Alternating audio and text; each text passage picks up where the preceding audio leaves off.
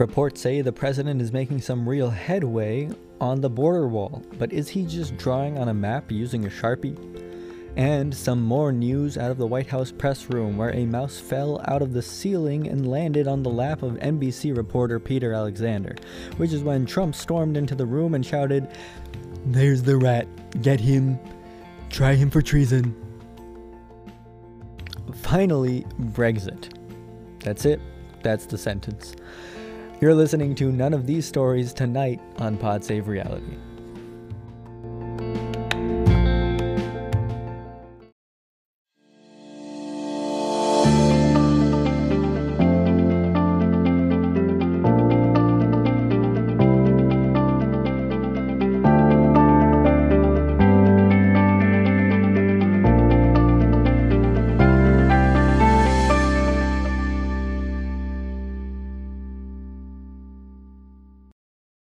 Welcome to Pod Save Reality, the podcast-based spin-off of Reality with Ahmad Qureshi, hosted by Jon Stewart. I'm kidding, of course. I'm your host, Ahmad Qureshi, and this is not a Crooked Media sanctioned podcast, as it is something they can only dream to produce. Again, I'm joking. Jon Favreau, do not sue me. Anyway, on with the show.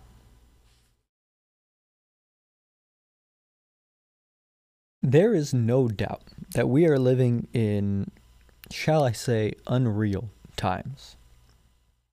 In that everything seems to be a shit show of perpetual absurdity and outrage. Absurdity and outrage that is so pervasive, so prevalent, that it makes you wonder whether anything really matters anymore. And I'm here to tell you that it does not. And that's the end of the podcast. Good night. Yeah, no, I'm kidding. That would be a terrible way to end the podcast.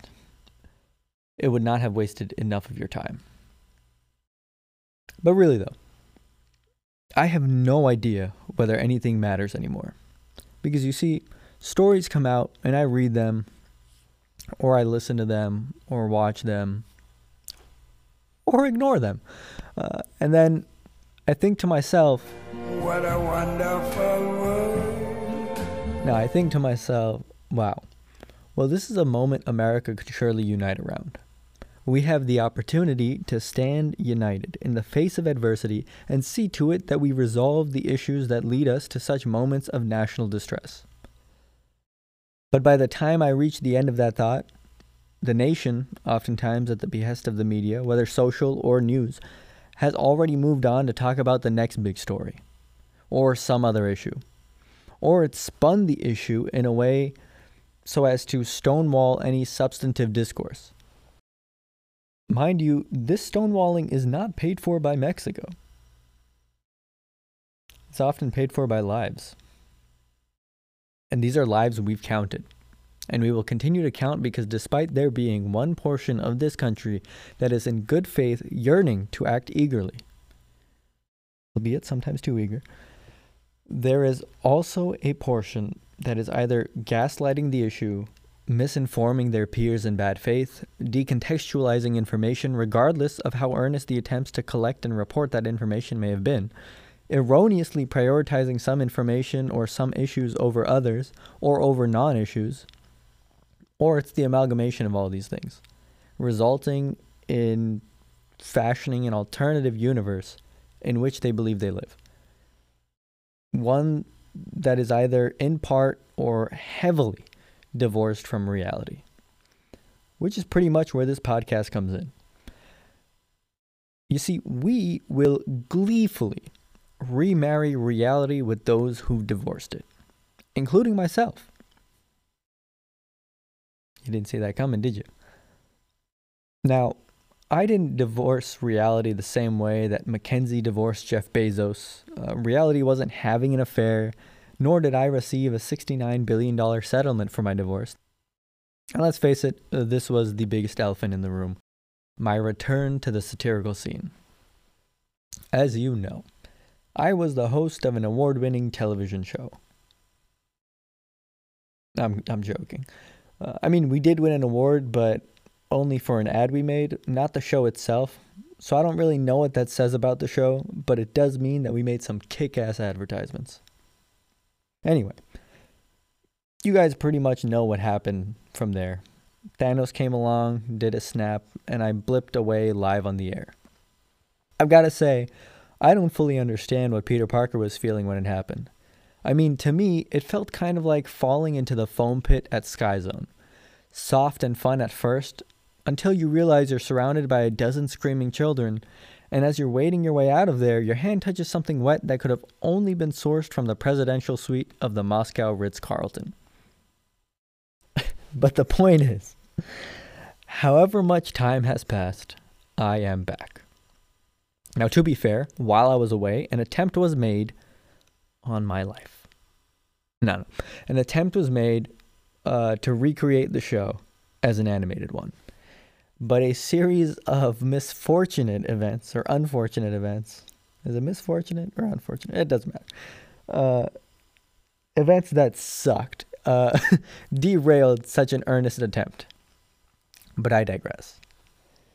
It's time. What is it time for? Yes.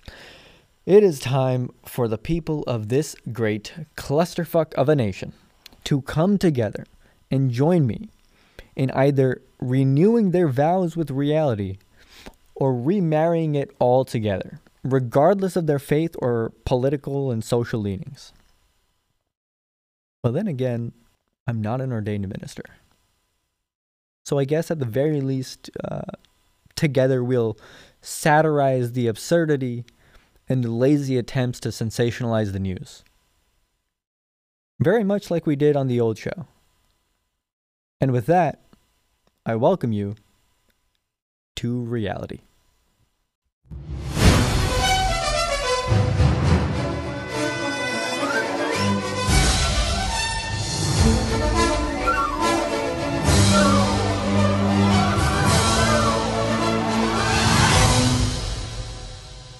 So here's the deal.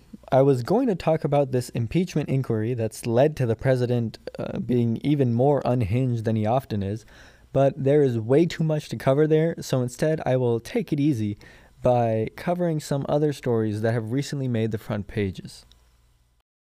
We begin with sports. The NFL suspended a player for the rest of the season for violating the unnecessary roughness rule. The decision by the NFL was made after factoring in the player's extensive history of rules violations and, surprisingly, protests against the player, where members of police departments around the country would take a knee. In other news, a leaked audio clip published by The Verge appears to show Mark Zuckerberg to have said that Elizabeth Warren is an existential threat to Facebook. Meanwhile, an actual book concludes that most Americans would say Facebook's inability to self-regulate or held accountable by Congress poses an existential threat to democracy. Big news coming from the auto industry, where on September 16th, the United Auto Workers Union and General Motors failed to reach an agreement on a new contract by their September 14th deadline. We sent a correspondent down to Detroit that day to report on the situation with the workers and the conversation between negotiators. On strike! We're going on strike! I still don't know what strike means, but we're going on a strike! Hey, guess what, Mr. Krabs? Me and Squidward are gonna go on strike! A strike? Yeah! You mean you're gonna make picket signs? Yeah! And you're gonna make protest speeches? Yeah! And you're gonna demand me respect? Yeah! Well, that is not the right footage. That is just SpongeBob. Let's try rolling 110.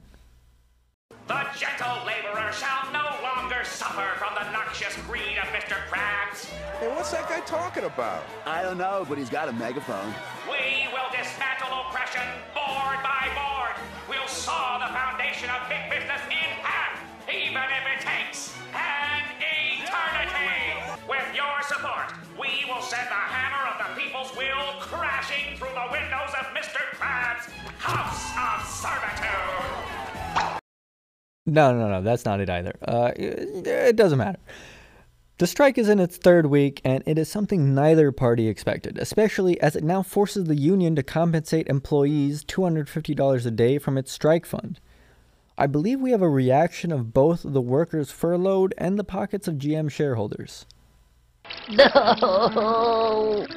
No! Squidward! Also crying this week were a British couple who spent $11,800 on an Airbnb rental in Ibiza that didn't exist. And before you ask, yes they were. And to find out who pretended they weren't, we turn to a country plagued with a history of racism and white privilege. That's right, none other than Canada, where Prime Minister and man formerly known as a woke king, Justin Trudeau, is watching his dark past unravel right before his heavily caked up eyes. We begin with breaking news tonight. An image of Justin Trudeau has surfaced of him in brownface. Justin, what do you have to say for yourself? The fact of the matter is that I've always, and you'll know this, been more enthusiastic about costumes than is sometimes appropriate. Oh, well, that makes so much sense. You were just so enthusiastic that you went all in. Just had to get it right, like a cosplayer at Comic-Con. But tell me again, what was the context of this incident? In 2001, when I was a teacher out in Vancouver, I attended an end-of-year gala where the theme was Arabian Nights. And I dressed up in an Aladdin costume and put makeup on. Yeah, that really isn't helping.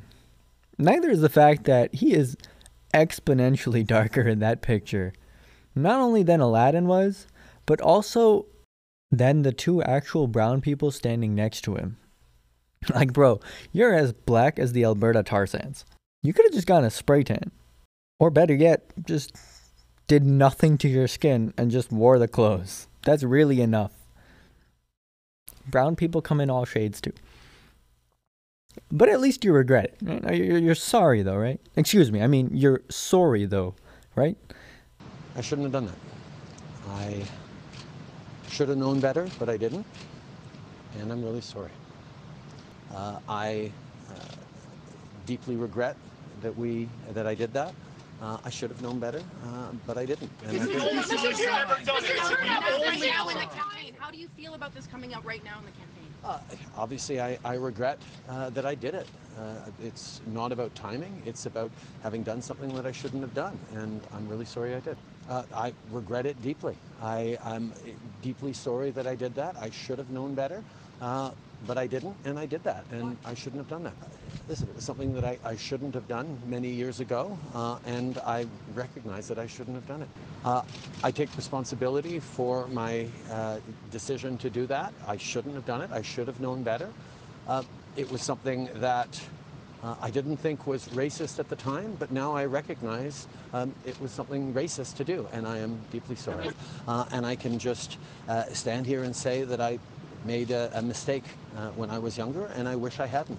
I should have known better then, but I didn't, and I did it, and I am deeply sorry for it. I'm going to be asking Canadians to forgive me for what I did. I shouldn't have done that. I take responsibility for it. It was a dumb thing to do. I'm disappointed in myself. I'm pissed off at myself for having done it. I wish I hadn't done it, but I did it, and I apologize for it.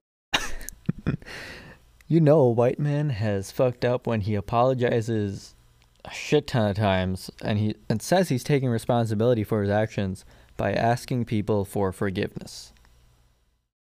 And perhaps the Canadian people might forgive him because they're so nice. It's not like he did this at another party or something, right? When I was in high school, I dressed up at a talent show and sang Dale. With makeup on. Oh, for the love of God. Honestly, though, we should have seen this coming. If not for that famous saying, blackface once, shame on you. Blackface twice, shame on me.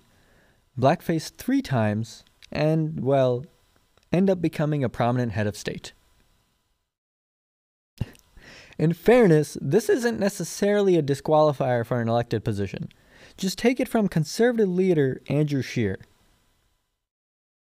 Look, as long as someone takes responsibility for what they say and addresses the fact that in 2019 some things that may have been said in the past are inappropriate today, that if anything that they've ever said in the past caused any type of hurt or disrespect to one community or another, and have apologized for that, I accept that. You know, I accept the fact that people can make mistakes in the past and can own up to that and accept that. What a principled stance from the Conservative leader. Right? Wrong! Scheer is actually referring to multiple candidates from within his own party who have a history of making anti-abortion, homophobic, transphobic, racist, and anti-Muslim statements and postings on social media. But evidently, Scheer will gladly stand behind them as long as they've taken responsibility for their past. When it comes to Justin Trudeau, however, Scheer's willingness to be understanding and forgiving takes a different tune. Like all Canadians, I was extremely shocked and disappointed when I learned of Justin Trudeau's actions this evening. It was just as racist in 2001 as it is in 2019. And what Canadians saw this evening is someone with a complete lack of judgment and integrity, and someone who's not fit to govern this country. Oh, I get it. For Scheer, it's okay to say or do something racist if you own up to it, apologize, and grow from that experience. Unless, of course, you're of a different political affiliation. Then you're unfit to govern. What's most incredible about these positions is that they're literally 3 days apart, whereas Trudeau's indiscretion was years ago. I suppose that must mean Andrew Scheer is someone with a complete lack of judgment and integrity. We'll be right back.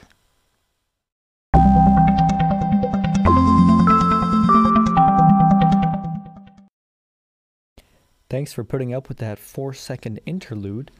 And I know what you're thinking. Ahmad, you just spent a solid 5 minutes ripping on Trudeau for his blackface and Scheer on being two-faced. But don't you have other fish to fry? You're absolutely right. I should definitely be frying other fish. So let's turn to the coastal waters to find the fish that I will be frying tonight.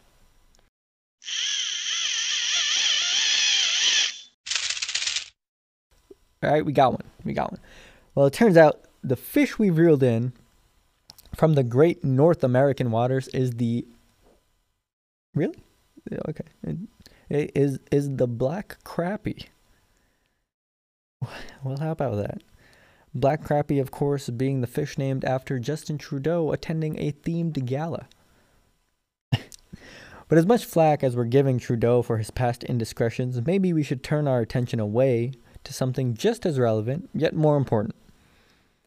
Perhaps we should focus our attention on the democratic process of selecting a new leader of the country. The Canadian elections are less than a month away, and it seems as though the tides are shifting.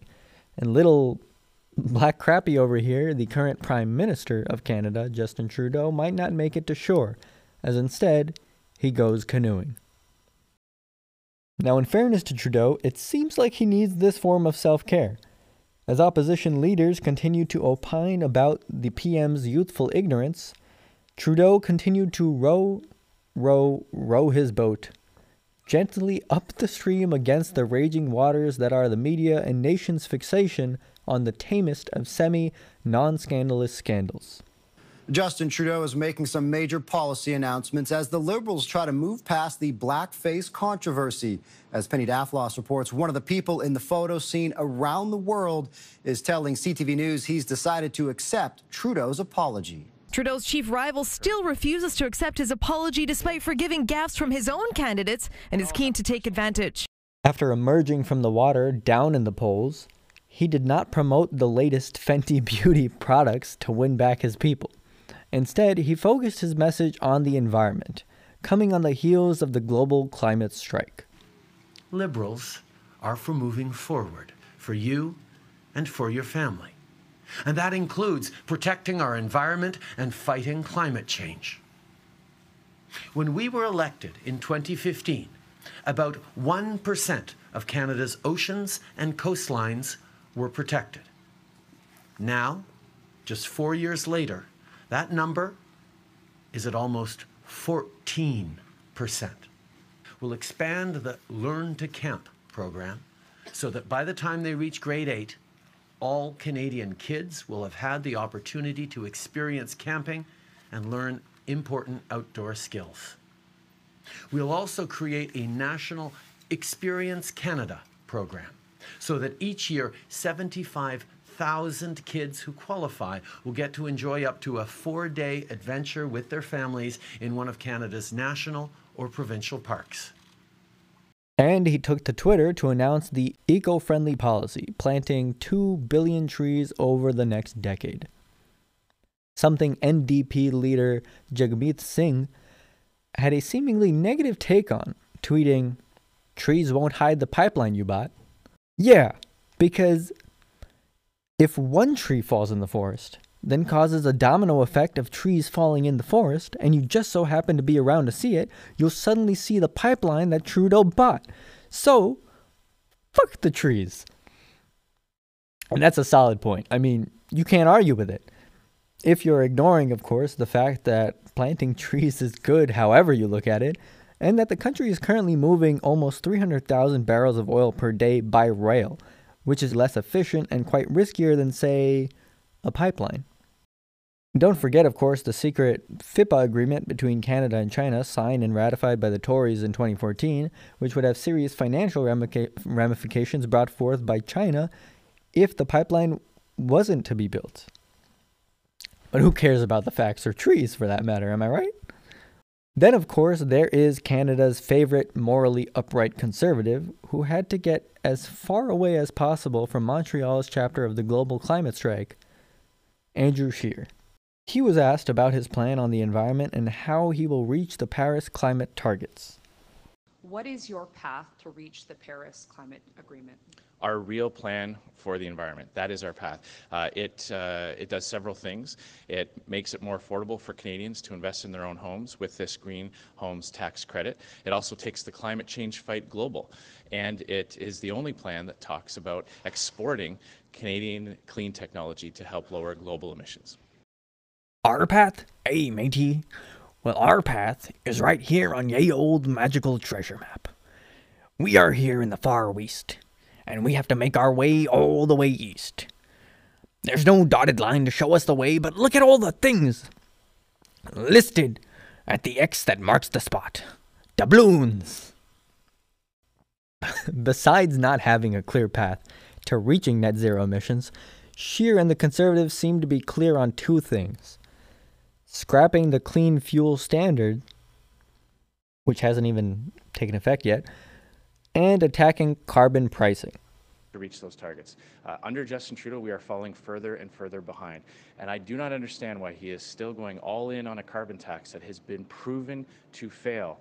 Proven to fail and proven to make life more expensive for Canadians. I believe Canadians will see through that and support our plan. Well, we know that the carbon tax isn't working. I've been very critical of it because it raises the cost of literally everything without reducing greenhouse gas emissions. We know that under the Liberal plan, we're falling further and further away from our targets. That's why I was so proud to unveil our real plan to protect the environment that focuses on green technology, not taxes. With investing in green technology, not taxes, with our green patent tax credit, with this green homes renovation, the Green Homes Tax Credit, these are all measures specifically designed to help lower Canada's emissions, but also lower global emissions. And that's a key point here. Canada is not the problem. Did you just all emissions matter Canadian emissions as a way to argue against the carbon tax? Man, here's the deal. Economists from all ends of the spectrum support carbon pricing, mainly because it's a Pigouvian tax, a kind of tax that puts a price on a negative externality, or something that harms society or harms those who are not involved in the production of that externality. For example, in this case, pollution is the externality, and that pollution is from inefficient fuel transport, processing, and/or production. Plus, the government can use the revenue collected from the tax to offset some of the marginally higher costs households may see during the transition to a clean energy economy, or to aid in this transition by investing in cleaner tech. Scheer is here saying that these taxes are, quote, proven to fail, speaking of the federal tax and citing British Columbia as an example. And he is wrong, just dead wrong. Carbon taxes work around the world, from Australia and New Zealand to countries in the European Union, dating back to the 1990s. But all right, let's use the Canadian example. The federal carbon tax has only been in effect since April, so it's not even a proper metric for success or failure. If you were trying to use it as an example, it would be akin to using Angel Baroa's 2007 batting average of less than 100 over 9 games. For those of you who don't keep up with baseball, that is just a very shitty batting average. Imagine getting a 10 on an exam out of 100. Yes. Using British Columbia as an example makes a little bit more sense. They've had the tax since 2008. But here's the thing. Sure, 2017's emissions were 1% higher than the year prior, mainly because British Columbia has had a growth in population and economy. But the province's emissions are down from the 2007 baseline that's used to measure the change in emissions as a sign of progress. So, moral of the story, stop bullshitting the people. There's a lot of nuance to a topic like this, and you're boiling it down to ambiguous and or cherry-picked bullshit to mislead people into believing that good policies are shit and then voting for your deceptive ass. Besides, if they wanted to vote for someone with the moral integrity of a chocolate eclair, they'd vote for the chocolate eclair, Justin Trudeau. Or if they're not convinced by Scheer's candidacy, while being completely absorbed by the blackface scandal that I definitely keep peddling because I have way too many jokes for, they go to vote with the NDP or the Greens. And they dilute the Liberal vote, probably giving Scheer and the Conservatives the victory anyways, learning nothing from global elections past. Perhaps Canadians need a Dickensian character to spawn from the flames of their fireplaces and show them how strategic voting works before they too wind up in a similar hell as those south of their border. With that, I thank you for tuning into the inaugural episode of Pod Save Reality and hope that you support the show by sharing it with your friends, family, and acquaintances who follow you on social media. You can also show your support by contributing to our Patreon by visiting patreon.com/podsavereality. Don't worry, there is a link in the description and on our social media channels. Until next time, good night.